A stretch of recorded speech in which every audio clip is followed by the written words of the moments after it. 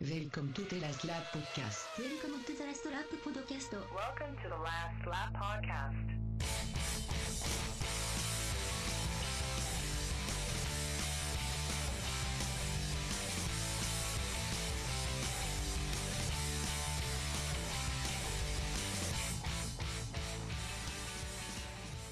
Welcome everybody to the Last Lap Podcast. That's the Last Lap Podcast, creating more sparks and friction than the inside of a Honda engine for Jensen Button. See, I can laugh at my team. It's fine. You need that. You have to. You know what they say about if you don't laugh, you'll cry. So. Yeah.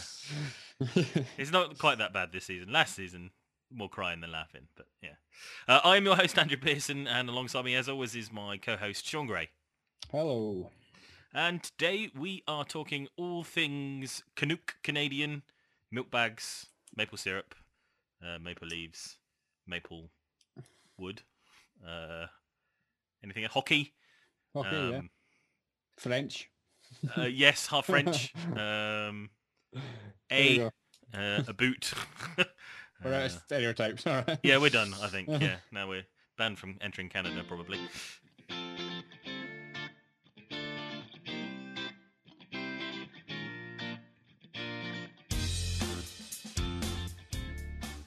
The Canadian Grand Prix is held at the Circuit Gilles Villeneuve in Montreal. It's been on the F1 calendar at various venues since 1967, moving to its current location in 1978. At that time it was called Circuit Ile Notre Dame, and it was named after Canadian F1 driver Gilles Villeneuve in 1982, after he was killed during qualifying for the Belgian Grand Prix at Zolder. The lap record around the 2.7 mile circuit is 1:13.622, set by the Ferrari of good old Rubens Barrichello back in 2004. The long back straight provides an opportunity for many DRS-assisted overtakes, but care must be taken in getting it all sorted out before the final, tricky chicane. Get this corner wrong and you could be going straight into the Wall of Champions, so called after the 1999 Grand Prix saw Gilles Villeneuve's son Jacques Villeneuve, Damon Hill and even Michael Schumacher, all world champions, crash into this wall. And it's not just the Wall of Champions to watch out for. Chances of multiple safety cars are high, as this is another street circuit with plenty of barriers waiting to catch the drivers out, notably in 2007 with Robert Kubica's horror crash. I still don't know how he walked away from that, and it's also still such a shame that his rally accident took him out of F1. Totting up the positions over the last decade gives us a 10-year podium of Alonso in third. Not much chance of that this weekend at a power circuit. Lewis Hamilton in second, and standing on the top step is Sebastian Vettel. There can be uneventful races here, so let's not hype it too much, but there have been some absolute classics. This is high on the list of favourite tracks for many fans. Recent years saw 2011 become the longest Grand Prix in history here, starting behind the safety car due to bad weather, which got increasingly worse, eventually leading to a red flag. Over 2 hours later, the race restarted. This is when commentators really earned their money, trying desperately to find something to talk about. The whole Grand Prix was incident-packed. Safety cars are plenty, but the standout performance was Jensen Button, who survived a clash with his teammate Lewis Hamilton, a drive-through penalty and a puncture, to eventually come from last place to take the win from Sebastian Vettel on the last lap. It was a marathon event to watch, but well worth it. Let's hope 2016 offers more of the same. Let's find out with Andrew and Sean. Actually, a guy started at my work this week who's from Montreal, has been to the Canadian Grand Prix a couple of times. I was like, oh wow, it's pretty cool, because you just lives 5 minutes from the racetrack. So he was telling me all about how that he used to be able to just stay in his own bed and then pop down on the Sunday afternoon to watch a Grand Prix. I was like, that's just ridiculous. It's not like getting to Silverstone where you have to start 3 days before the GP starts to get through the traffic. He was like, yeah, I said something, oh yeah, the hotels are expensive though, eh? And he just went, yeah, well, I just stayed at my house, so it's like... What, back and forth. Yeah. Oh well. Not bad for some. Yes. So the Canadian Grand Prix, one of our personal favourites on the podcast. Definitely one of mine anyway. I think I ranked it second in my favourite track, although might downgrade it after Sunday. Well, yes. Let's I guess let's just get into this area. So it was the was that the seventh Grand Prix of the season?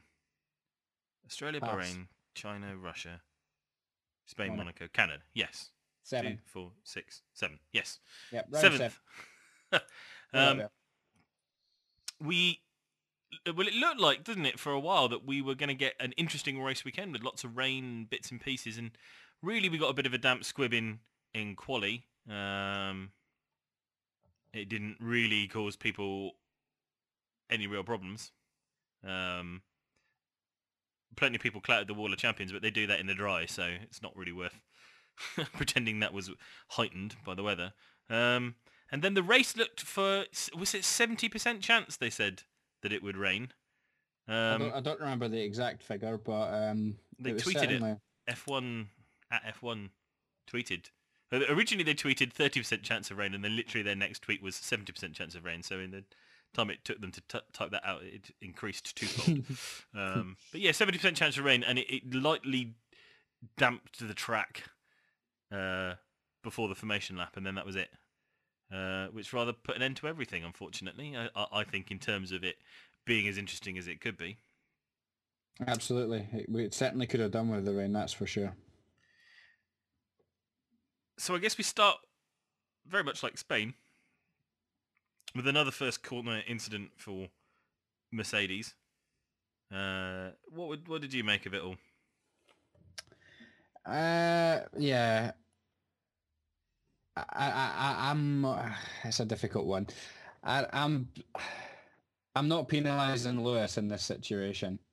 I think it's very close to Lewis being, deserving the flack for it. But I think it's just before the point where I'd start saying Rosberg has to feel aggrieved there. I think Rosberg has plenty of time to back out and get it back in behind Lewis and just and not make the overtake that he wants to make, but ultimately remain hold position and push on from there. I don't think Rosberg has to go steaming in as much as he is. He was always going to be run out of the road. It's the nature of the first corner, and I don't think Lewis should be penalised or necessarily feeling overly bad about that incident for me. And I'm someone who's obviously a Rosberg fan, but I think it was just on the side of okay for Lewis. So I got in a big Twitter argument with somebody over this, or rather they got into it with me. I wasn't actually that bothered about the incident particularly, other than somebody suggesting it was entirely Nico's fault. And that's the only bit that really annoyed me about anybody saying stuff about it, because the way that I look at it, and it was pointed out by the other person, and it was quite fair, and it kind of brought me back from being more annoyed about the incident than I probably had a right to be. That it is the outside of the corner that Nico's doing it, and the chances are, unless you're well ahead of the car up your inside, you are going to get pushed off the road. And I think we actually said this, it was pointed out again that in 2014 exactly the same thing happened. And I think we said pretty much the same thing there, that once you'd gotten there, unless you could have, you were far enough ahead to really chop into the person on your left and force them to back off, you're going to be pushed off by the other car because it's got to go straight on as well. So, which is why I say Rosberg has a chance. He knows the first corner there. He has a chance to lift a little bit and just tuck in behind Lewis and probably remain right behind on Lewis's gearbox and can, push on with his race. He chooses not to do that, which is why I'm reluctant to really blame Lewis. Lewis has the inside line. He just takes his corner and genuinely drives the natural line into the corner. So as much as I'm a Rosberg fan, he should have known that he was going to run out of road doing that. It was obviously, it's the first start, it's the first corner. He's desperate to get past. World Championship at stake and things. And he's made a bold move and it hasn't worked out for him. But I think if he could have that corner back, he would say, live to fight another day. Tuck in behind Lewis. You move on. You're behind your teammate, but you can crack on and hopefully get the job done elsewhere on the track. Yeah, I think my feeling was after, especially kind of sleeping on it, because I really made all my comments after watching the whole race, and I'd not seen a replay of the start, so I was kind of going from memory. And in my memory, it was worse than it looked when I sort of started watching the replays. So that changed my mind somewhat as well. But I think it was one of those things where Nicky Lauda joked, I think, slightly, but I'm sure it probably did happen, that they've been reminded that not to take each other out at the first corner. And that was exactly what happened. And I think the only thing I would say is that both drivers probably had an opportunity to not get into that.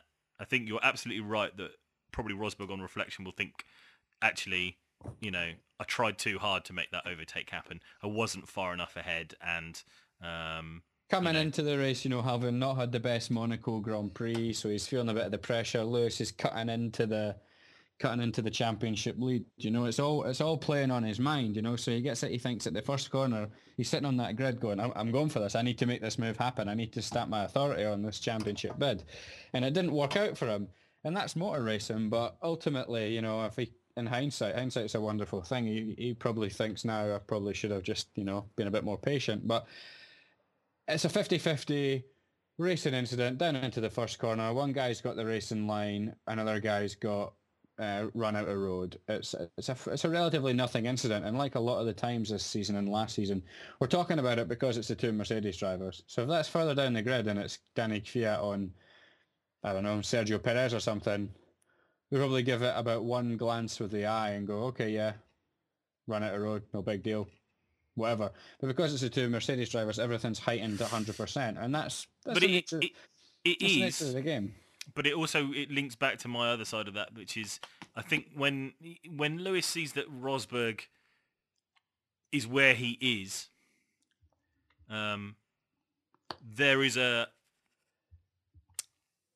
there's a point where he can do something about it as well,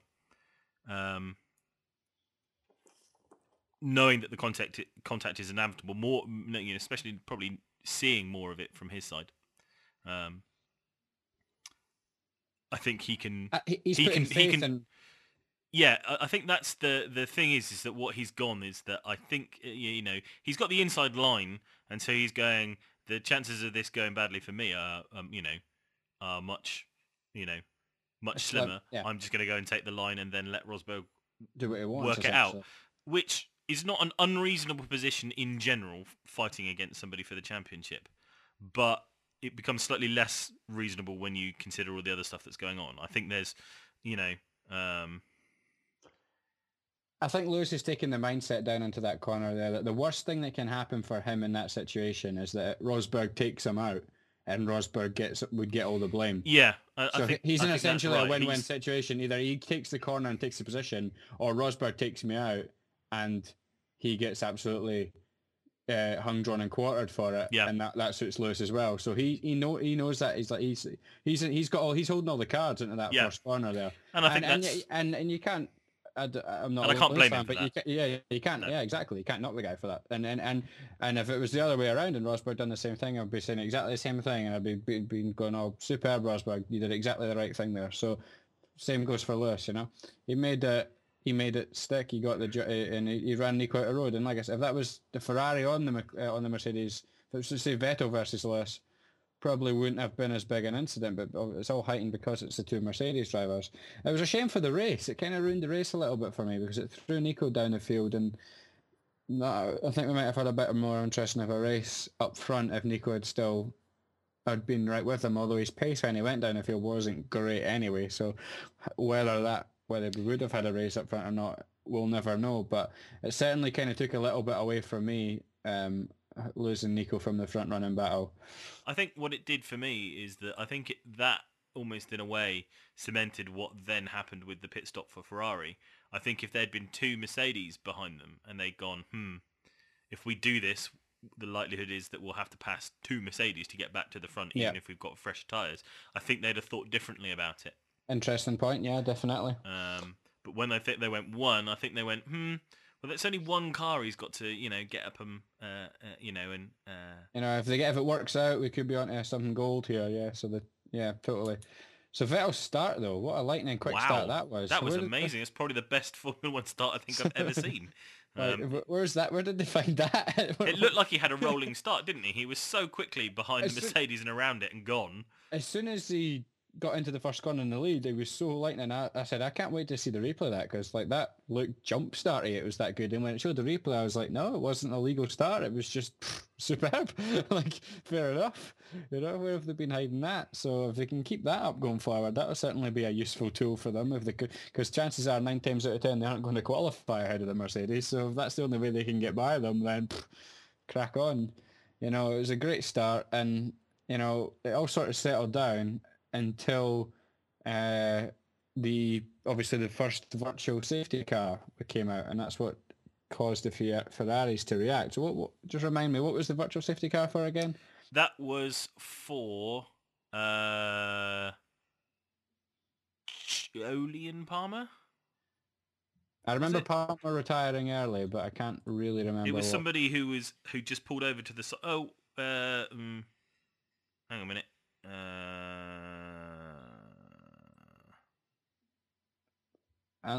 Yeah, Palmer retired on lap 16, which is roughly around when the Ferrari pitted, I think. So that must be right. I think so. Button pulled off and was well out the way, wasn't he? So, oh no, what was he? Hang on a minute. Button retired on lap 9, so it couldn't have been Button. It's too early. No, I think that's wrong. It was lap 11 he pitted, so I think it must have been. Oh, Jensen. really? It must have been Button then. Sorry, Yeah. my bad. Okay. I didn't realise the Ferrari had pitted so early. That's really early. So I didn't realise it was so early. Yeah, so it must have been Jensen then. So Jensen's had an engine blowout. There was fire coming out the back, wasn't there? Of There was, and lots of that sparks, Honda. which, do you know what I mean? Not great. Yeah, it's not great, but they were suggesting that, or Honda was suggesting that they literally didn't see anything. There was no data going on. The oil pressure was all fine. There weren't any temperature spikes or anything to really suggest that it was going to happen. It was just a sudden and almighty loss of everything out the back of the exhausts. But Jensen was saying that that's the engine that done the last few races. Yep. So it's possible that it was just a normal reliability, say normal reliability thing, but Just do you know done, what I mean? yeah. It just happened to go past the point of where it was happy for the number of races it was doing. But their pace in qualifying kind of justified, I think, in a lot of ways, if you because they had the new turbocharger unit in there, so and that was interesting to see how well they did in quali. Whilst obviously, as we'll get to, the race wasn't anywhere near as good, but at least it's not the usual stuff that's been hampering them. Do you know what I mean? In terms of what the failure is, it looked like just a sort of combustion engine-y sort of thing, didn't it? Yeah. Like Pistons going it's kaboom. cried enough. Yeah, it's had enough wear and tear put through it, and it's cried enough, which is I'm loath to say encouraging, but you know what I mean. Like it could be worse. Yeah, It'd it's be a lot not. more concerning if it was a brand new engine straight out the bag, and it's gone pop after 9 laps. So that'd be more concerning. Well, absolutely. Or the usual. Oh, I've got no power. It's the MGU is packed up because the turbo stopped working, or the things that it has been up until fairly recently. Yeah. So anyway, that was Virtual Button out, safety car. and Vettel pits under the virtual safety car. He was a bit unlucky because the virtual safety car stopped just as he was coming in. Yeah. So had he had another lap of the virtual safety car, he might have been looking really rosy. But he was just, I think Ferrari thought they were pulling a master stroke there and just missed out. And obviously But he saved about 10 seconds, didn't he? In the end, he only came out about 10 seconds behind. He came in like 16 seconds behind, doesn't he? So it should be about 26 seconds lost. So he saved a chunk of time. It's not as much as that around Isn't it? Canada. It's only about 18 seconds, and Okay. and he was about 10 behind. So I think it was about 8 seconds he gained. But if had the virtual safety car, had another lap, it could have been. I think he just 13, needed 14, 15 seconds. He needed one more corner, didn't he? Because what he didn't need was Hamilton exiting off of the end of the straight at speed. Because going down the straight, I don't think the virtual safety car was still on. So I think Lewis was behind that, which is why he was able to make up a reasonable chunk of the time. But by the time he got to the actual first corner, he could let it go and get going again. But that time Vettel's in the pits and he's just missed out on the sort of the most use they could make out of it. But it was still... However, I think it was... ultimately it turns out to be the wrong idea, and that, you know, one stopping was just about quicker than everything else. But It was worth a go. that's what I was just thinking.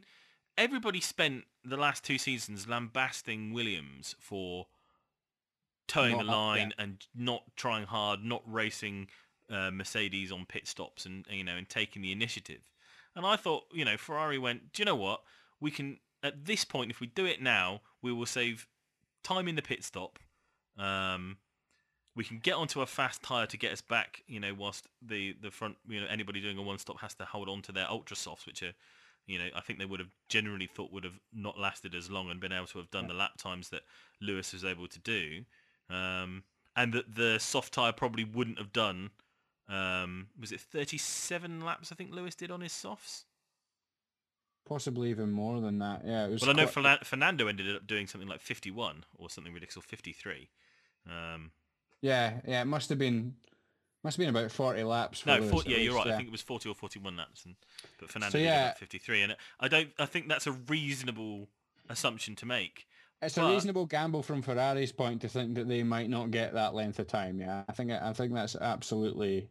It was worth a roll of the dice. You know, ultimately, didn't quite pay off, but it was definitely. At the time when they came in, I was sitting there thinking, I think they might have got this one right. You know, there was a period in the race where I thought they'd got it right, and it never worked out in the end. But there wasn't an awful lot between the two strategies, and it was like you say. You match the Mercedes, and ultimately you're probably going to finish second more often than not to them. So why not have a go? And it didn't quite work out, but you know, that's Formula One. The thing that bugged me the most about the whole strategy thing this whole weekend was, why was the soft tyre the compulsory tyre?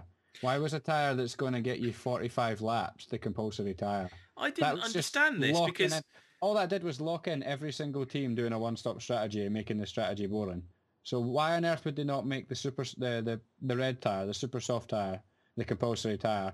And that way everybody would have went ultra soft, super soft, and we would have had a two-stop race, and it would have been a more interesting strategy race. And if anybody wanted to go super soft and try a one-stopper like a Sergio Perez or something, that option was there for them, and they could go, and someone could try doing the one-stopper and making it work.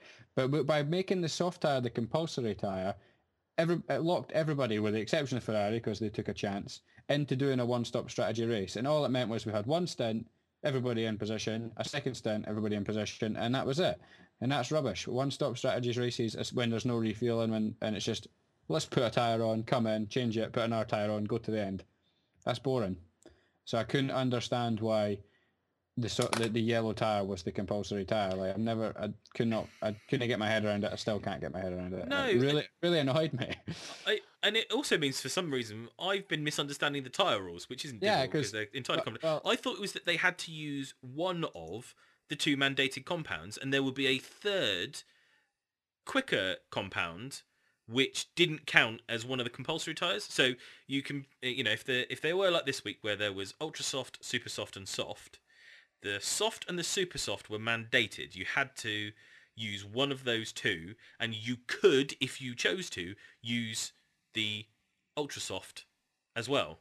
So the obvious thing is that you would have all the ultra softs for qualifying and any fast laps in the race, and then you take some of the super soft and some of the soft, depending on what you were thinking strategy-wise. But if you use the super soft, that's a mandated. I thought that was also a mandated. Not, you know, you didn't have to use both the soft and the super soft, but so long as you used one of the two, then that was fine. But then there was this thing where Vettel still had definitely had to pit onto the soft, onto the yellow tyre, because he'd only used the pink and the red one. Yeah. I didn't understand that. I didn't think that's how the rules worked. I don't, honestly, at this point with the tyres, I'm not even sure. Like, if you don't quite know, then I don't know, because you pay more attention to it than me. So, I spent a lot of time at the start of the season sat poring over those bloody tyre rules to try and understand. And I thought I had a really good understanding. I genuinely thought I understood it better than most people. Honestly, like that just, it was properly annoyed me, because if there's one thing I hate, and even if there was refueling, it used to bug me. One-stop strategy races kill me. Like, yes.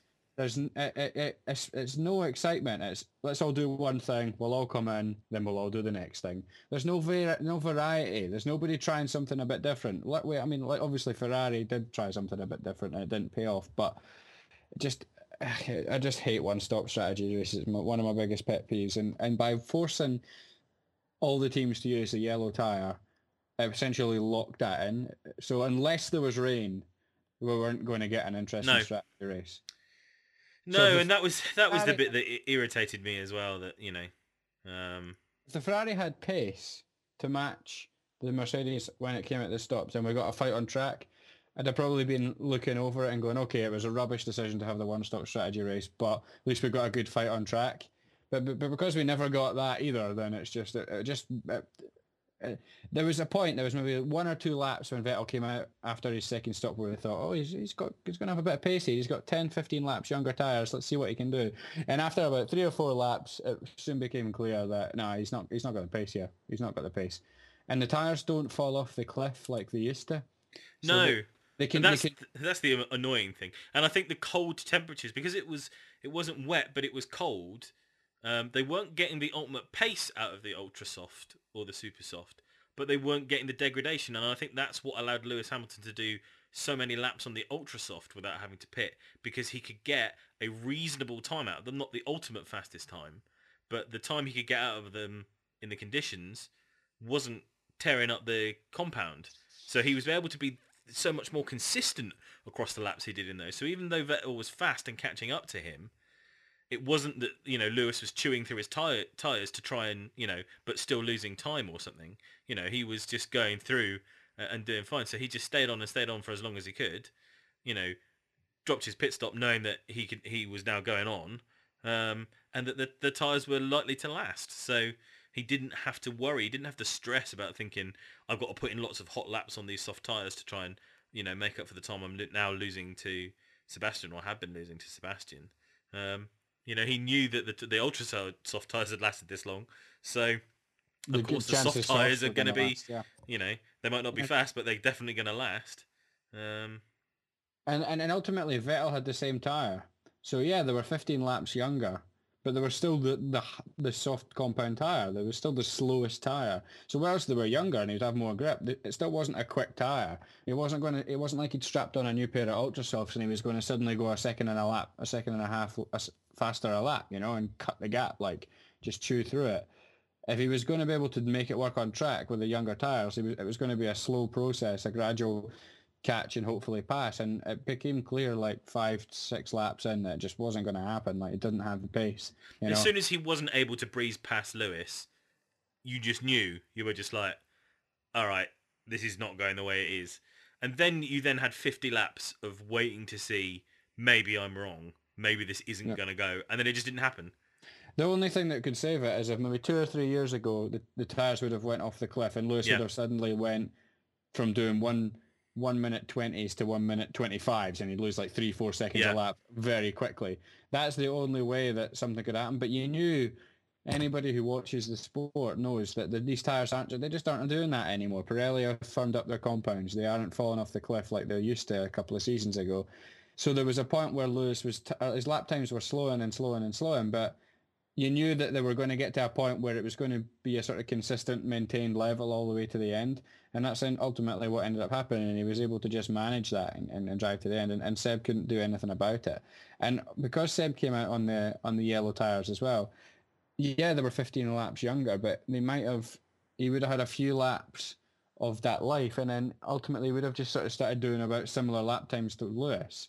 I think my point is, Lewis on tyres that have been used 30 laps were roughly getting the same amount of lap time out of them on tyres that were Sebs that were using like 15 laps. You know what I mean? So there's a point where they got to a certain age of laps, and then they just sort of stayed at that same sort of level of lap time. So even though Sebs were 15 laps younger, he wasn't really benefiting from that because it sort of just leveled out and he was just going the same sort of pace as Lewis. Whether that was because the Mercedes is quicker than the Ferrari, maybe, but it looked that way to me, as if even though Seb had 15 lap fresher tyres, he wasn't able to go any quicker than Lewis on 30.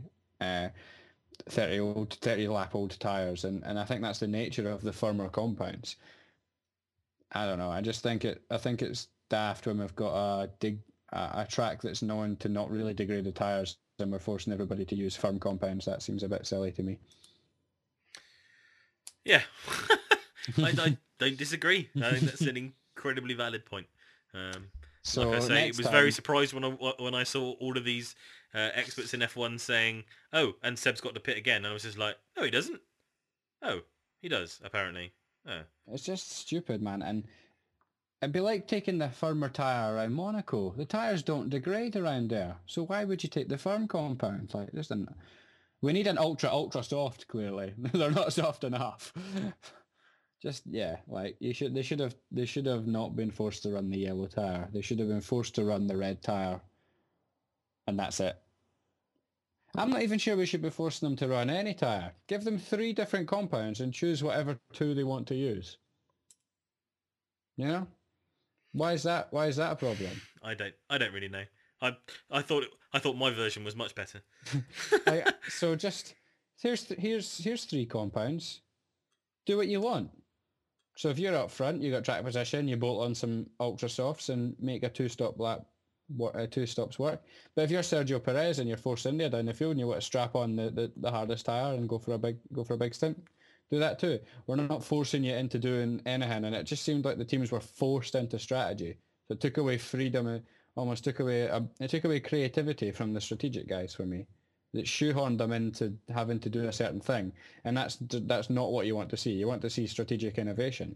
You want to, and I mean, obviously Ferrari had a pop and went for it. Didn't work out, but the rest of the guys, like someone like Max Verstappen, he ended up coming in and making the 2 stops as opposed to the 1 stop, and he went soft tire. So even though he was doing this 2-stop strategy, he was having to put on the slow tire, which if you're doing this 2-stop strategy, you should be putting on quick tires. It just didn't make any sense. It just seemed a bit mad. We digress. Well, It was a very frustrating race because I felt like it could have been so much more from a fan point of view. We were promised rain, we were promised Montreal, a good track, we were promised a quick Ferrari, and we ultimately got nothing. We didn't get an on-track battle, we didn't get fun strategic thing, and we didn't get any rain, so there was just nothing. Anyway. But yeah, so it was still a good race for Ferrari. I don't think they can be too disappointed finishing 5 seconds a lap behind the Mercedes. Just like in the qualifying, they couldn't be too disappointed with finishing where they did in qualifying. It's the closest they've been all season. A few weeks ago we said, is the Ferrari's pace a myth this season? That this alleged, the Ferrari's quick this year, and we basically went, well, no, it isn't really. We kind of panned them a few weeks ago. Mm-hmm. This week they look to have genuine pace. So yes. What do you reckon? Do you reckon that's the nature of Montreal? Do you reckon Ferrari have upgraded? Everybody was suggesting that they'd made a gain somewhere. It might have been turbo again. I can't actually remember. But they said they had brought something very specific that seems to, at least in qualifying pace, have made them closer. Which can only be a good thing from a... at this stage, I'm desperate for this to become a minimum 2-team championship, and I could really rather do with Red Bull being more consistent as well. I don't begrudge Mercedes winning something, if they've got the best car per se, but I'd like them to have to race more than one other car to win. Do you know what I mean? Yeah, of course, I completely agree. And this race kind of typified the worst aspects of F1 when there is a dominant car like this. And when Lewis had the free air and wasn't behind Vettel, and that was clearly the Mercedes can't follow cars. That I think has been shown in the last couple of races. If it's stuck behind something for any length of time and can't breeze past it on newer tyres or something like that, it's got a big problem. Yeah, I agree, because it showed it when Lewis found himself down the field early on in the season, and then Nico's had that punishment in the last 2 or 3 races. This is not an odd. This is not a one-time thing. That's 5 or 6 races a season out of the 7 that we've had where it's been a noticeable problem for them. So yeah, they need completely. They need to qualify, or they could struggle to follow cars. Definitely. Third place for Valtteri Bottas. I don't know how he got there. I didn't see him, I swear, all race. I don't want to be too critical of a Williams on the podium, because obviously that's they've not really been at their races this season, so it's a cracking achievement. But Rosberg had his dramas. Verstappen ended up switching strategy, which never worked out. And Ricardo's ended up down in 7th, and I can't remember why. What happened to Ricardo again? He had a problem as well, didn't he? Did he... Possibly a his puncture? tyres. No, I just think his tyres went off. I think he made another stop. And he had to make another stop, whereas everybody else didn't.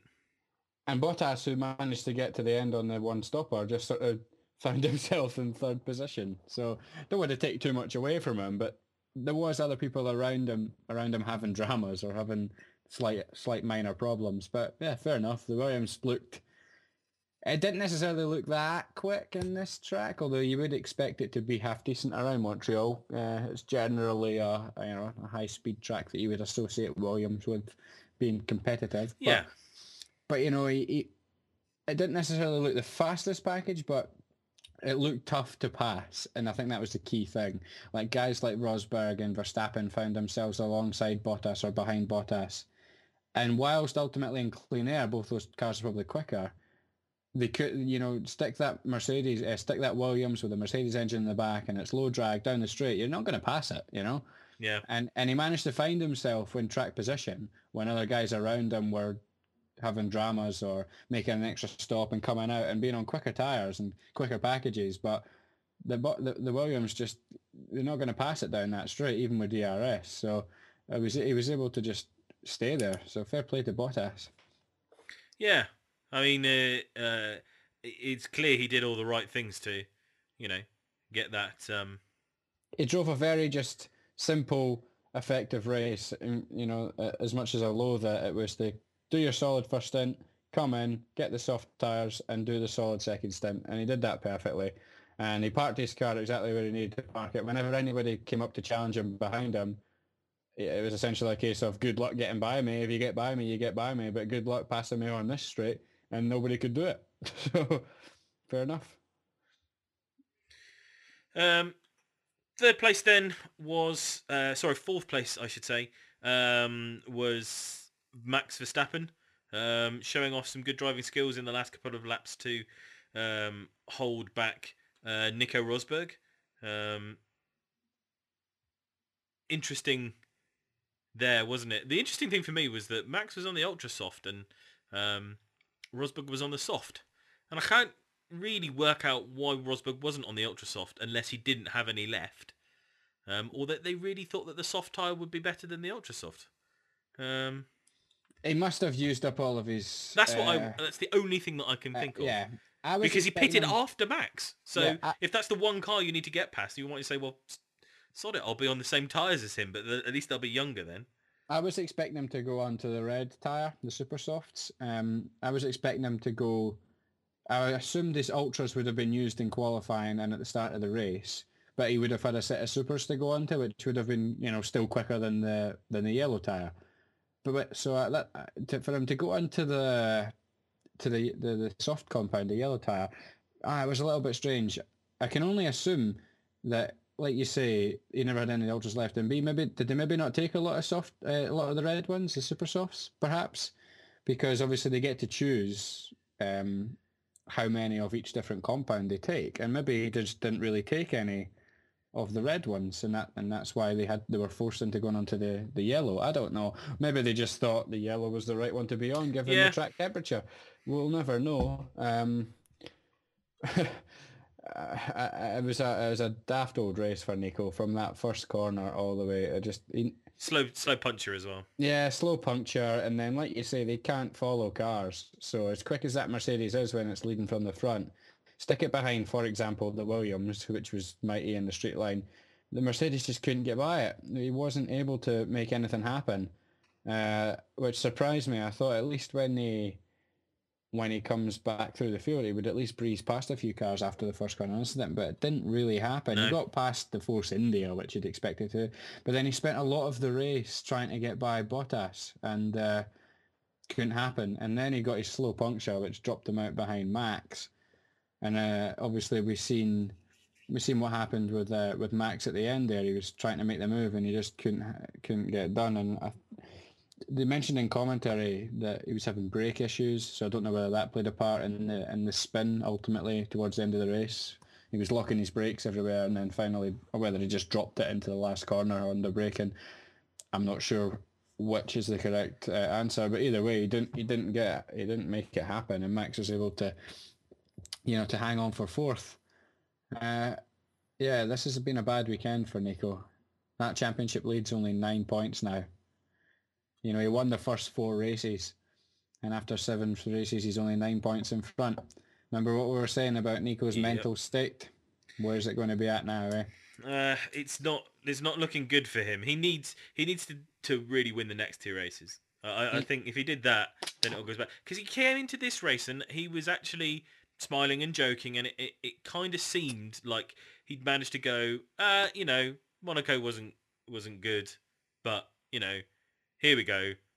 Such is life. Let's get on with it.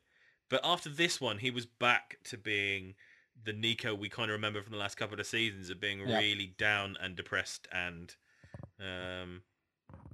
Absolutely, yeah. And I worry about him from that. Like, he needs to find a way to nip this in the bud. He needs to be able to tell himself, I'll lead this World Championship after 7 races.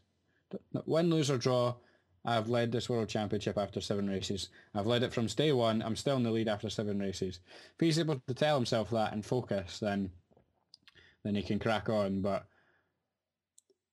I do worry about him from a mental like sports psychology capacity, whether he's actually got it in him for the fight. We've questioned it multiple times over the last couple of seasons. If he doesn't come out, what Azerbaijan is it next?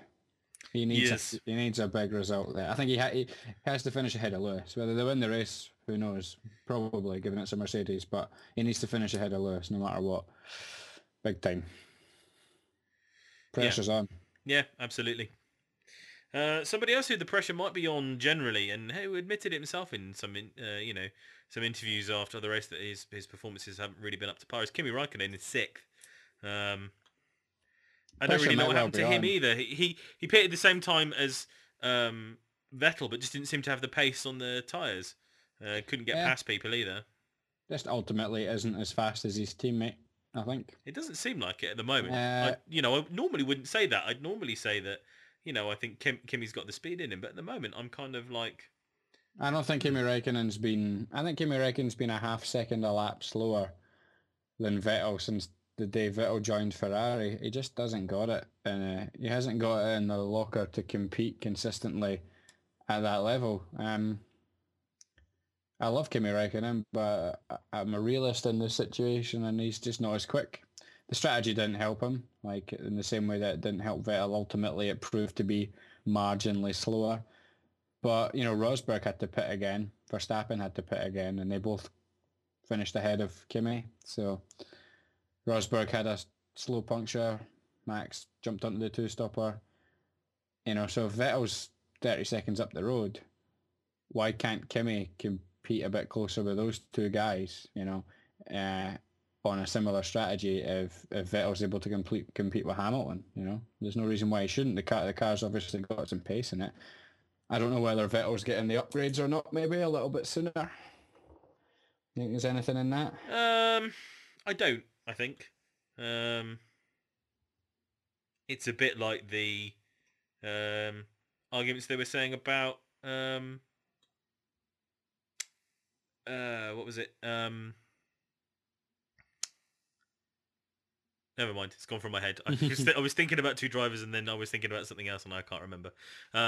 But I just I don't really see why they'd hobble one car particularly if they didn't have to, and it's not like Ferrari are short of the resource to True. build enough things. So I don't think there is in that. I think it just at this time I don't know where I don't really know what Kimi really wants to do. He keeps on saying that he wants to stay in F1 and It's possibly just a motivation thing, you know. It's tough to say that any professional sportsman could be or demotivated, or not demotivated, but just unmotivated. But if there's one man that you get the impression just does not care, it is Kimi Räikkönen. So yeah, I don't know. Maybe I'm completely wrong. It's I don't know. I don't know what the solution is. my solution is to get somebody else in the Ferrari. It's exactly what I would do. You know, however good a servant is and however popular Kimi Räikkönen is, I don't understand why Ferrari have a young drivers program and then maintain Kimi Räikkönen not challenging Sebastian Vettel. Did you see what I mean? Mm-hmm. If he was challenging Sebastian Vettel, honestly, every race in the way that Button and Alonso are actually pushing themselves. Yeah. I mean, I mean, if you went back through, you probably look at the results, and Vettel's probably finished ahead of him, like 8 out of 10 times or something like that. You know, like it's been that one-sided to the point where Raikkonen looks like a like a proper B driver, like a number 2 driver who's very clearly the slower, worse guy. Whereas this is Kimi Räikkönen we're talking about, a former world champion. He shouldn't be that slow in comparison to his teammate. You know, he should fancy himself to be able to compete with any teammate on the grid, and he isn't doing it. So he comes across. It's like a completely different driver from the one we knew 5, 6, 7 years ago. You know. Yeah. That's it's what not it like seems like to me. And he's not that old, you know. So there's no reason why he should be such a drop-off in performance. It's a bit, it's the same relationship that Massa had with Alonso. There's that much of a disparity between the A driver and the B driver.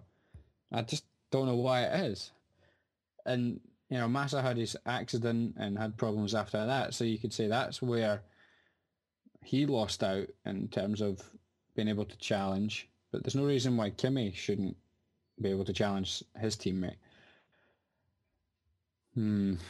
Replace him with who? Yeah. That's the question. Well, probably the person who finished behind him this race, ironically, in Daniel Ricciardo. I think if there is a hot property in Formula One, it's him, and I think he's there for the plucking. I think. He's patience very with Red unhappy Bull. at Red Bull, isn't he? He's really every week he's saying something else now. Like, if there was a time if I was Mercedes thinking, shall we keep Rosberg, or if I was Ferrari thinking, shall we keep Raikkonen, I would be thinking Daniel Ricciardo has got to be worth the Sebastian Vettel phone call. Do you know that whatever they did to entice Sebastian over whilst he was having a bad time at Red Bull.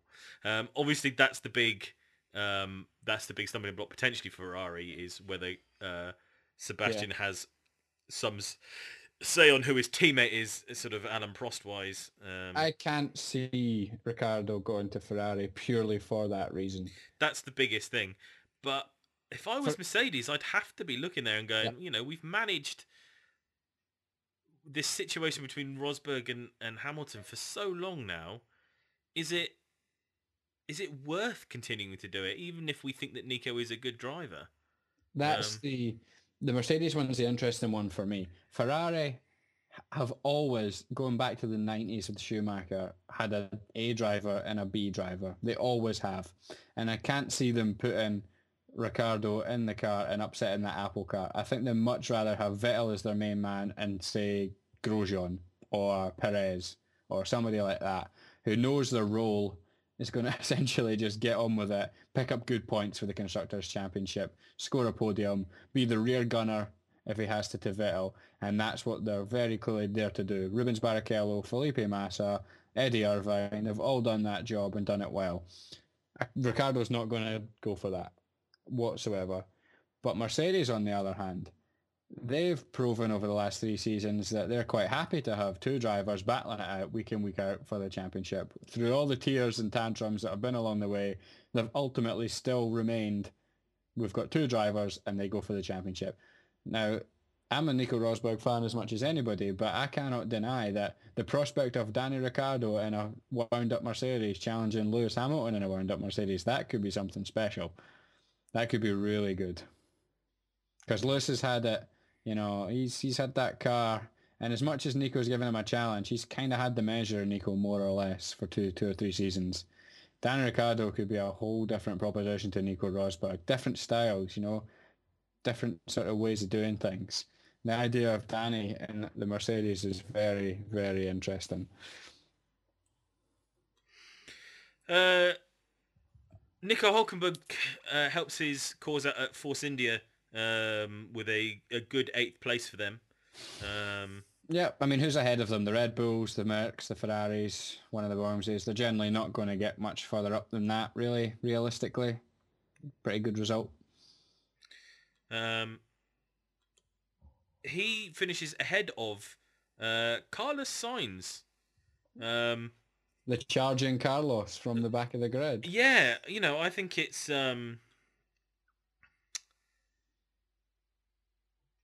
I think it's another nail in the Danny Kvyat coffin, is what I think it is. Yeah, sadly. But true. What a driver. I don't really remember that much about it, truthfully.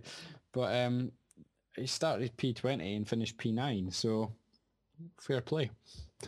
Did he do the one stop? He must have done. I think. I can't remember. I'm assuming that he did. One sec, let's have a look. I did mean to have this to point out who did, but all the people who seem to do well did one stops, apart from somebody who we're going to get to in a couple of places' time. Although that said, I think it could have been a lot worse. Yeah, I think it was the one stop for Carlos. Not 100% sure, but it looks like it. But yeah, he seems to have worked his way straight through the field. He got a good start, I think. He made a few positions off the grid, and then... that Toro Rosso's generally pretty half-decent anyway. It's got a bit of pace in it, so... I mean, what have they got in the back of it? Last year's Ferrari engine, is it? So. Yes. You wouldn't have expected it to necessarily be dynamite down the straights with that engine in it, but nevertheless, a good result. And, who's he finished ahead of? He's finished ahead of Perez. Perez tried something different, which probably ultimately cost him. Perez started on the soft tyre and tried to go soft tyre. He basically did the strategy backwards to what everybody else did it. And I think it ultimately didn't quite work out for him, which is probably how Sainz has managed to get ahead of him. I think at one point Sainz is doing the sort of conventional strategy, and Perez has had to come in for his sort of one stop, but because he's done it the sort of the wrong way around, it ultimately didn't work out for Sergio, and I think he might have had to pit again, which has obviously meant he's lost out to Carlos in 9th. So that's helped Carlos's case, but you can't deny anybody who comes from 20th on the grid to finish in the points is a cracking drive. Yeah. I think he's. We've always been fans here, haven't we? Yes, it has to be said that we were. he was our pick out of the Toro Rosso guys, really. But it's good to see him continuing to build. Because it would have been so easy for him to give up, really, wouldn't it? And go, well, this is ridiculous. Do you know what I mean? I've slogged away for the program and been reserve driver for year after year, and not, I missed out to Danny Kvyat last time, and now Max Verstappen's got it. It must have been so easy for him to get his head down and just go, I'm never getting a drive. But he's really seems to have turned that into a positive. He's essentially done the reverse Danny Kvyat. He's responded by saying, okay, well, I'll show you what I can do then. You want to overlook me? Here's what I can do. Whereas Danny Kvyat's done I've been dumped and just moping and not showing anything. Like, Danny Kvyat's not going to find himself back in the Red Bull by, not showing what he can do and not being motivated and things like that. So Sainz has handled himself. He's come out with a lot of credit, put it that way. and he's quick as well. So he's shown that he can combine raw speed with, a wise enough head on his shoulders, which is sometimes can be a rare thing in Formula One. Yeah, absolutely. Absolutely. Running off the points place was Sergio Perez in 10th. I think in a lot of ways he was fairly lucky to end up with that 10th place. I think the races of all the people behind them are all compromised in one way or t'other. Because he wasn't doing particularly well in the race. He wasn't making up lots of places or putting in stunning times in the way that he was in Monaco.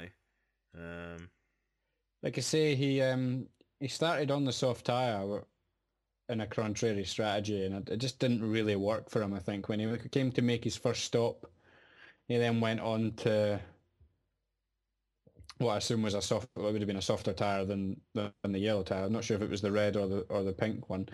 And because as the track rubbered in, then everybody else was able to last home on their softer tyre. Their harder tyre, their slower tyre. Perez found himself on the quicker tyre and having to stop again on the quicker tyre, and it just didn't really work out. He ended up finishing 10th. A decent enough point, I guess you'd say, in the end, given that that things didn't really go to plan in the race. So I think the Force India will look at that and go 8th and 10th in a race where both Ferraris, both Red Bulls, and both Mercedes have finished, and we finish in 8th and 10th. Yeah, I'll probably take that. Yeah, I guess so. Like I say, not Perez's best race, but probably he got the point out of it. So yeah, and not his worst either. I've seen him have stinkers. Yes, so, absolutely. Yeah. Fernando Alonso finishes in 11th, pretty much undone by an 8.5 second pit stop. For that, he would have ended up coming out 3 places better off. He ended up behind at least one of the Hasses, I think. And I think that pretty much destroyed his race. They got him onto the 1 stop earlier than everybody else, and I think they possibly might have been thinking about a 2 stop given how early his first stop was. But when they saw what had happened with the Ferraris, they had to go, well, we're stuck now, aren't we? We're gonna have to just see this out and see if we can make the soft tyre last 53 laps, because if we pit and stuff, we've got no guarantee that anybody behind us is going to actually 2 stop. So we'll just end up 30 seconds down for no particularly, or not 30 seconds down, but let you say 18, 20 seconds down for no particular reason. I got slightly annoyed with the contingent of people like that who like to try and pick holes in the McLaren-Honda partnership at the moment, and Fernando Alonso's attitude, because he suggested he wanted to stop for more tyres, and everybody was trying to suggest that he was saying that he wanted to retire the car. Yeah. From 11th, and it was like quite clear that he was saying, look, we aren't going to get 10th now. I'm not going to be able to race him to 10th. Can I not just put on some fresh boots and lap the car fast? And I think McLaren were quite right to say, well, look, you don't... Someone falls off the road, yeah. Don't know, do you? Just trickle along and finish 10th, yeah. Imagine if Nico and Max had tangled. Yeah, exactly. He'd have suddenly gone up from 11th to 9th, and the whole day suddenly changes tack. So, it was never going to be the greatest race track for McLaren. Their pace in qualifying, I think, shows that power-wise they're getting back on a par. The problem they've got at the moment is that they are not fuel efficient, and so they can't actually use that power for enough of the race. That's pretty much what it comes down to. But that's all things that they can work on, and I think are doable in terms of improving the engine performance. And I think you look at the other teams that are I think definitely behind them, and to some extent in front of them. They've got the budget and the experience to make all of these things happen in 2016 whilst working for 2017. Whereas, you think that Haas and Sauber are probably already 2017 focused now, because I don't think they see very much point in. I mean, a Haas maybe not because it's their first car, but it doesn't seem like they're producing things that are going to change that team's pace around. 13th, 14th place seems about where they are now, doesn't it, really? If we're saying that maybe the McLarens are at 11th and 12th in general, or something like that, or 10th and 11th. I think the Hasses are down there somewhere, languishing probably in and around the Toro Rossos generally. I'd probably have the Toro Rossos fractionally faster than Yeah. the Haas's. Yeah. I agree. I think we discussed this a few weeks ago when we talked about the Haas, and just, you know, in-season development was always going to be a big thing for them, you know, just with the nature of the fact that they're a brand new team. You know, you'd have to assume that they're going to be a little bit slower at developing that car in season than your established teams. That's just a fact of life. So I don't think I can't be too critical of them. It's just the way it is. And like you say, around 13th, 14th, probably where they are at the moment, and they might be able to sneak points here and there when the track suits them and things, and Grosjean gives one of them a really good drive. It's nothing to be ashamed of. It's the best first season a team has had, you know, in the modern era. You know, like the Caterhams and the Manners, etc., would have killed for that kind of first season. So can't be too critical of them. As for sorry, just on McLaren before we go on. You know me. I'm a Ferrari fan. You know, I'm not a McLaren fan, but even I will raise such a wry smile if they turn up at Albert Park next season after 2 years of being panned from every direction. If they turn up at Albert Park next season and just ping it on pole position, It would be amazing, wouldn't it? It would be the best story, I would wouldn't just it? smile so much. Fernando Alonso turns up in a McLaren 2017, sticks it on pole.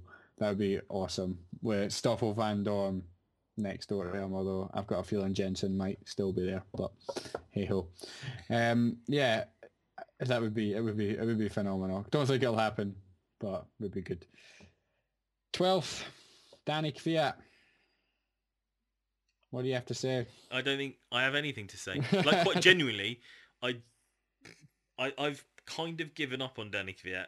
I was hoping Danny Kvyat's given up on Danny Kvyat. Yeah. So I feel bad for the kid.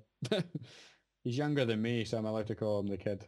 He's younger than a lot of people, so he's yeah, it is what it is. We'll see what happens. He might buck his ideas up over the next couple of races. I just think I think he's taken too much of a pounding, really. That's what it feels like to me. I think he's had all of the resolve sort of beaten out of him. And well, yeah, that's it, isn't it? Really,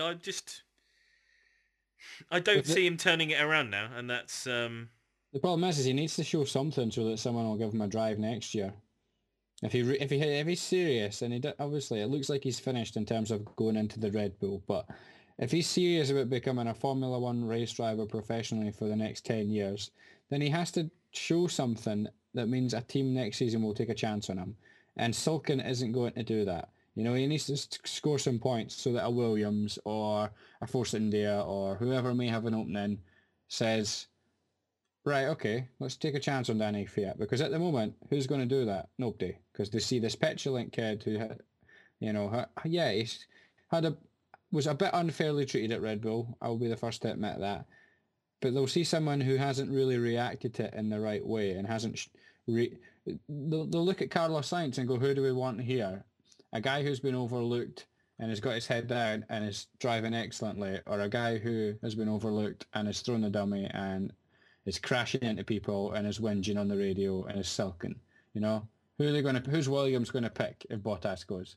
You know, who's going to replace Felipe Massa at the Williams? You know, you take Carlos Sainz over Danny Kvyat, and you know, feel bad for Danny, but my sympathy only goes so far. He needs to show what he can do in the racetrack because we know he can be quick. So let's see it. I almost think he'd be better off going to a different formula right now and just trying to carve himself. If he could be the front runner for Formula E. Do you know what I mean? In a way, I'm not I'm not an old driver that's had my F1 career wound up. I'm just going to go in and blitz it and do something like that. But I mean, there's definitely an argument for that, but I think ultimately in his head he's still thinking Formula One is the pinnacle. It's where I want to be. Anyway, so obviously he's going to be reluctant to make that move, but he might. That might be a decision that's out of his hands next season. Who knows? Haas team next. Gutierrez in front of Grosjean. Grosjean flat spotted his tyres and had to stop again, hence the reason why I think he ended up behind Gutierrez. Gutierrez seems to have picked himself up in the last couple of races, though. At least he seems to be giving Grosjean a bit more of a run for his money. Agreed. As we said, though, that's just... That 13th and 14th seems to just sort of be about where they are right now. In a race where there was only 3 retirements, they were kind of going to struggle to get points, I think. But yeah, no, like I say, they've got nothing to be embarrassed about the Haas. Hell, they're in front of the Saubers and the Renaults and the Manners. Exactly. So you can't really be too upset with that for your first season in F1. So exactly, and they're only going to improve, I think, next season as well. So Ericsson in 15th. Well, all of the people I'm going to talk about next, I didn't see them. No, I agree. If they were on the racetrack, then they were in the background. So Ericsson 15th, Magnussen in 16th, Wehrlein in 17th, Felipe Nasr in 18th, which has got to be really quite dismal, finishing behind the Manor, and Haryanto in 19th. Yep. I think Nasr must have had some sort of problem because he... Did he pit one more time? He ended up behind even Haryanto during the middle of the race, so he must have had some... Oh yeah, there must have. Yeah, you're right. There must have been something. I must have missed that. We lost Jenson Button exploding engine, Julian Palmer leaking engine, Felipe Massa. You get there in the end. Felipe Massa. Okay, we won't have to worry about him next season. Yeah. Felipe Massa in a race where David Croft did himself no favours to be taken seriously as a commentator. He said, is that a pit stop for Felipe Massa or is he retiring? As Felipe Massa was being wheeled backwards into the garage. It was kind of like it's not a pit stop, David. Can you not just watch the race and see it's not a pit stop? Crofty had a couple this weekend, actually. He wasn't good. He was bobbins this There was a couple. There was one where he just got so tongue-tied and he was all over the place. And then he was just like, and it was just like, just take a deep breath, stop, don't say anything, and then move subject onto something else. Because you made a hash of that, Crofty. Move on.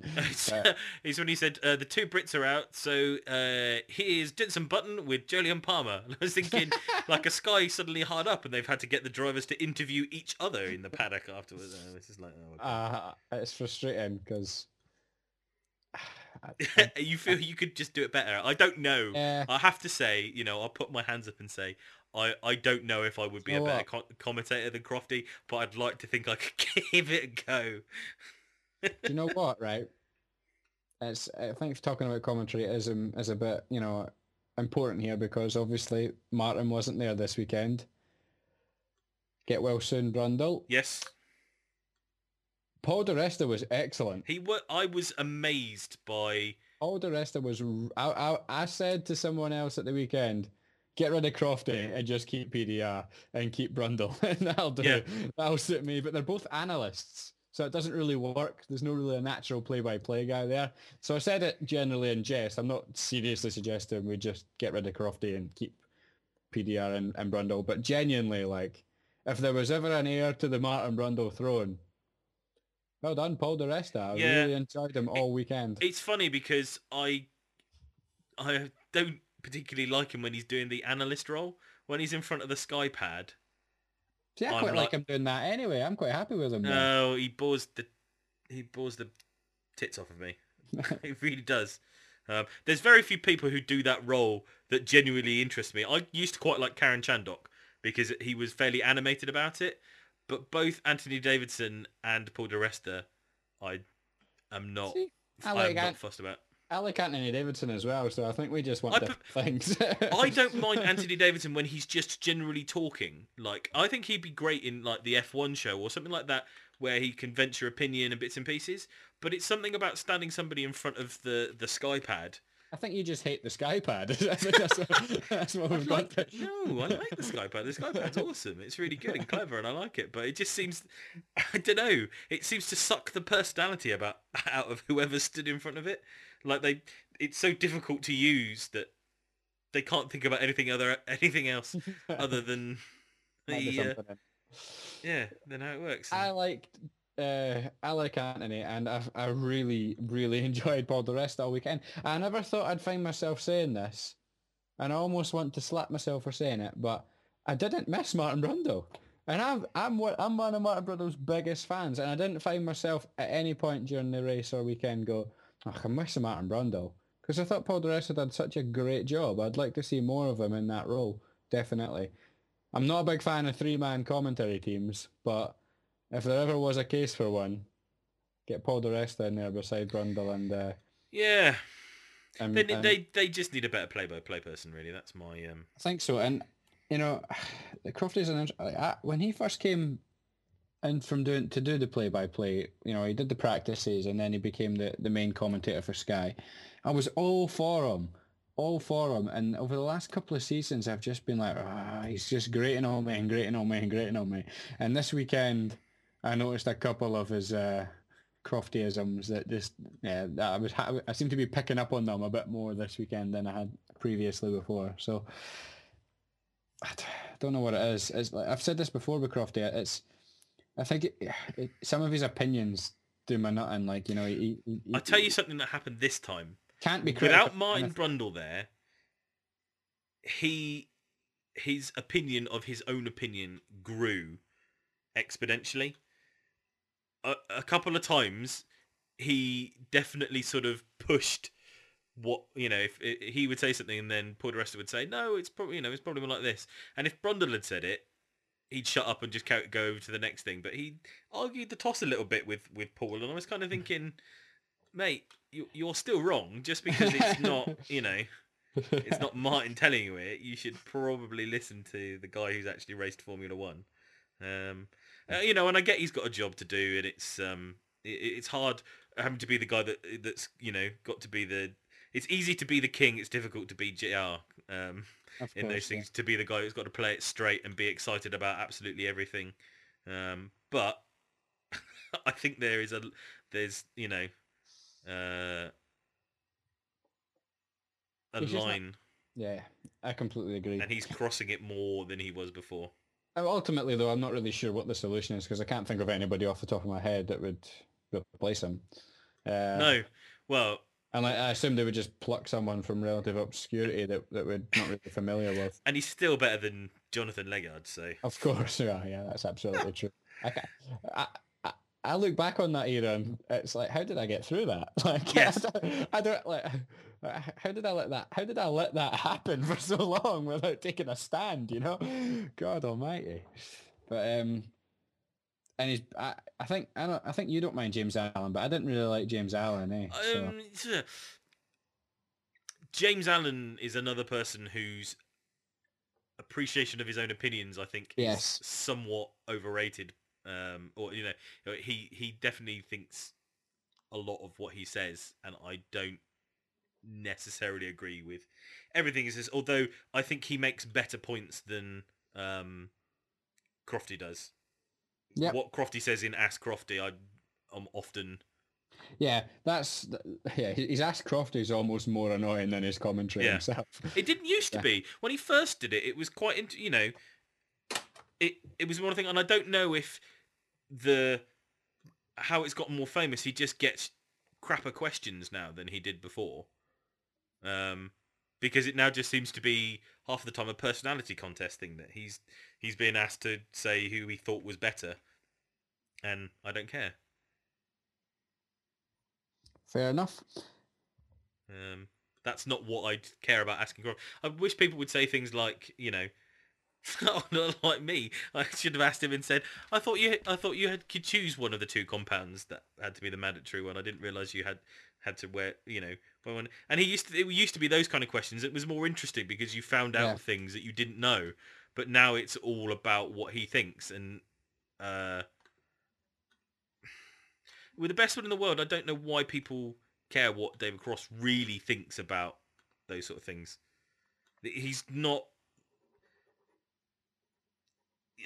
His opinion is ultimately irrelevant, I guess. Yeah, I say that in all seriousness because that's exactly what we're doing. Yeah, exactly. Yeah, of course. But I think we are doing it with a greater degree of humility in that I absolutely know that my opinions are just my opinions. And as proven to me on Twitter, thank you to Neil Steele, if I say something and enough people think it's bobbins, they'll tell me. And then I'll have to justify it. And if I can't justify it, then I have to turn around and go, do you know what? I wasn't right there. Hands up. Thank you. You know, you've changed my mind on this. But I can't see David Croft ever doing that. Doesn't strike me as the type. No. He'd argue his way around that he wasn't really wrong. He was just saying something else constantly until, you know, until he was talking about something completely different. Anyway, so that's enough about complaining about Sky TV. Anyway. And I only complained about Crofty. I like everybody else. Yeah, actually, that's fairly true for me. Actually, that's not entirely true for me because I can't stand Natalie Pinkham either. But I don't mind Natalie. I don't like Johnny Herbert. Right, let's move on. What about Damon Hill? I like Damon Hill. All right, I'm 50-50 on Damon Hill. Although I'll join you on Johnny Herbert. I didn't particularly like Johnny Herbert, and then when he started on Fernando Alonso, yeah, that was the ultimate, right, okay, now I really don't like you, Johnny. Who the hell do you think you are?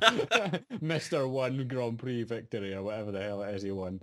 Goodness me. Right, anyway, move on. So, not a classic. It was an okay race, wasn't it? That's what I'd sum this up as. Okay. It was absolutely okay. It was more of a what it could have been that was the frustrating thing. It could have been a classic with just a little splash of rain or a slightly different tyre compound here and there. It could have been a classic. And it felt like almost that we were denied that. Like they teased us with it and then just went, oh no, you're just going to have this 5 out of 10 boring race. So that's what frustrated me the most. What it could have been, because I love Montreal. It's a great circuit and you can overtake and you can have action there. So what could have been is my my final thought on the race. Yes, absolutely.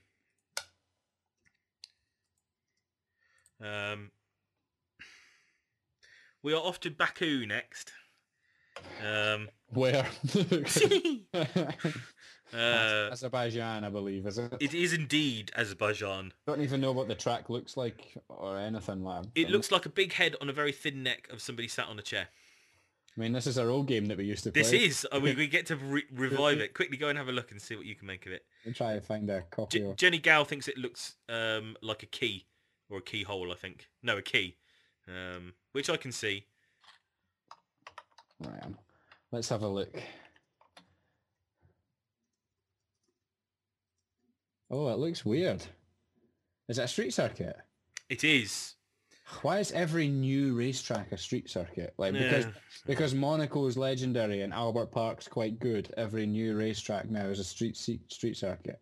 Every new country that wants to host a race wants it to be a street circuit because it's glamorous and whatnot. So you got Singapore and Russia. Russia's not a street circuit, is it? But you know, it's we have Monaco. Monaco's fine because it's Monaco. The rest, I'll reserve judgment.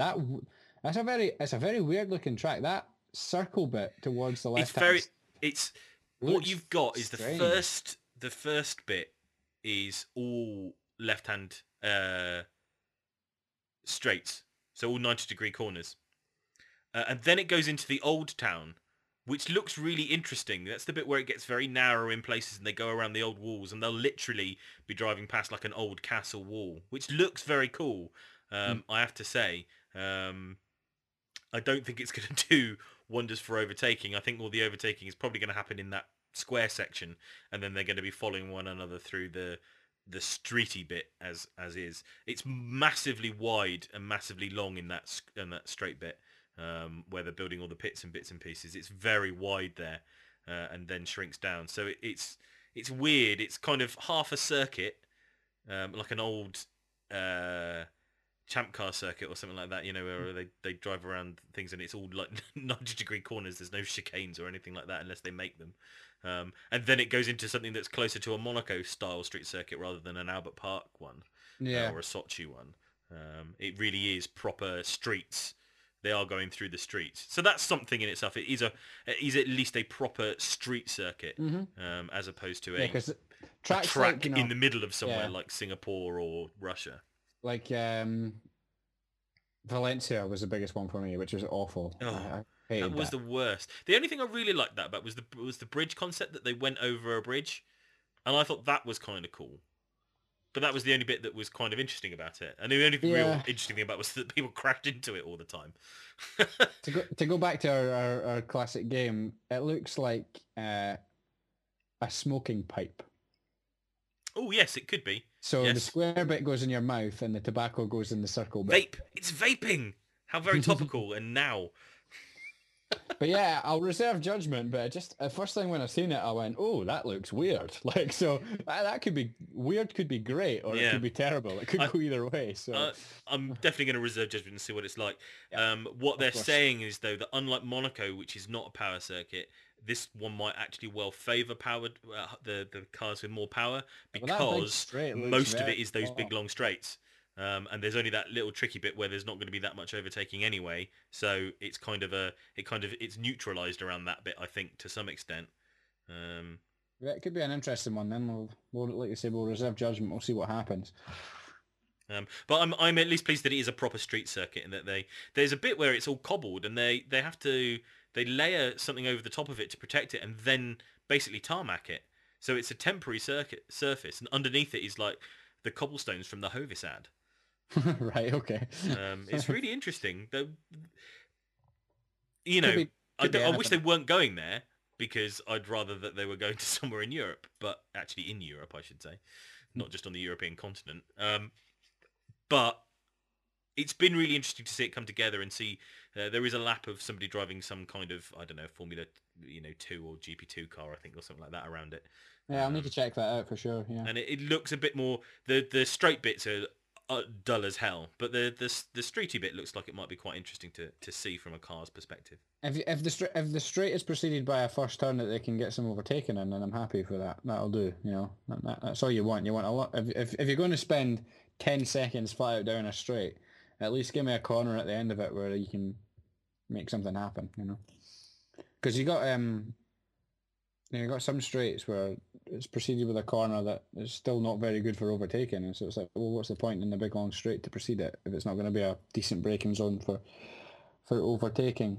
The first corner looks like something might be able to happen. So time will tell, but I look forward to it like anything. It's still another Formula One race at the end of the day. So any idea what time it's going to be on at?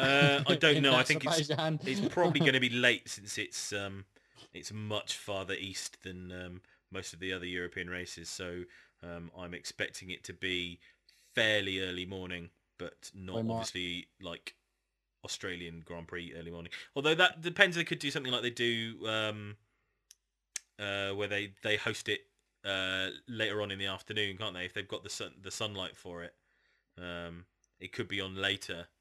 Let's find out.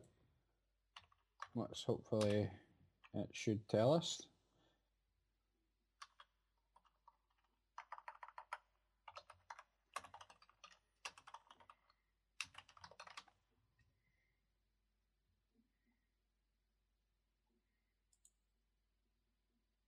It doesn't tell me the times. I thought that calendar would give me the times. You're not checking on the Sky website itself and seeing. There we go. Is this considered the European Grand Prix? That's it. Amazingly, it is. Well, because it's on the European continent. It's not that place is actually in the European Union, which I suppose is fair enough in a lot of ways, isn't it? It's more sensible than Australia being part of Eurovision. So apparently it's on at 2:00 in the afternoon. Oh, really? So that must be fairly late on in the day for them, mustn't it? I have absolutely no idea. Because it goes ahead that way, doesn't it? So if it's 2:00... that must be like 5:00 in the afternoon. I was going to say, that sounds like that should be... I don't know. Anyway. It says it's on at 2 in the afternoon.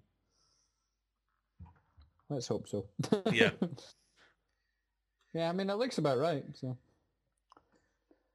Anywho. So, that was the Canadian Grand Prix wrap-up. Some things to cover before the end of the podcast. The first is, if you're listening to this and you are an aspiring Formula One writer, we are looking for new writers who want to have a place to put their work up for people to enjoy.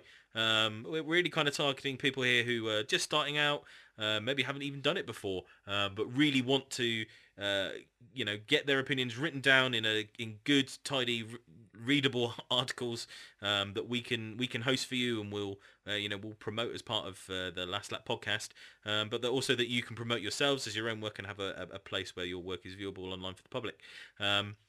All you need to do is send us an example article to submissions@lastlappodcast.co.uk. And then a member of the team will take a look, have a read, and so long as it's of reasonable quality, then we will accept future submissions from you, and your work could be featured on the Last Lap, at www.lastlappodcast.co.uk, and we may well, as we did with Scott's article on Danny Kvyat's demotion, do paid for promotion on that, so pay for adverts on Facebook and Twitter and what have you to help promote your work. So really, hopefully a beneficial solution for us all around. But yeah, get those articles into submissions@lastlappodcast.co.uk, and then we'll get you as part of the team. And of course, if you want to look at anything else that we've done so far, I've given you the web address at lastlappodcast.co.uk, but you'll find us on Twitter @LastLapPodcast, and if you look for us on Facebook, we are the Last Lap Podcast on there as well. Download us and subscribe to us on iTunes, TuneIn and Stitcher, and I think that takes us nicely to the end. So thank you very much for listening, and we'll see you after Baku. Thanks very much, guys. Bye-bye. Cheers.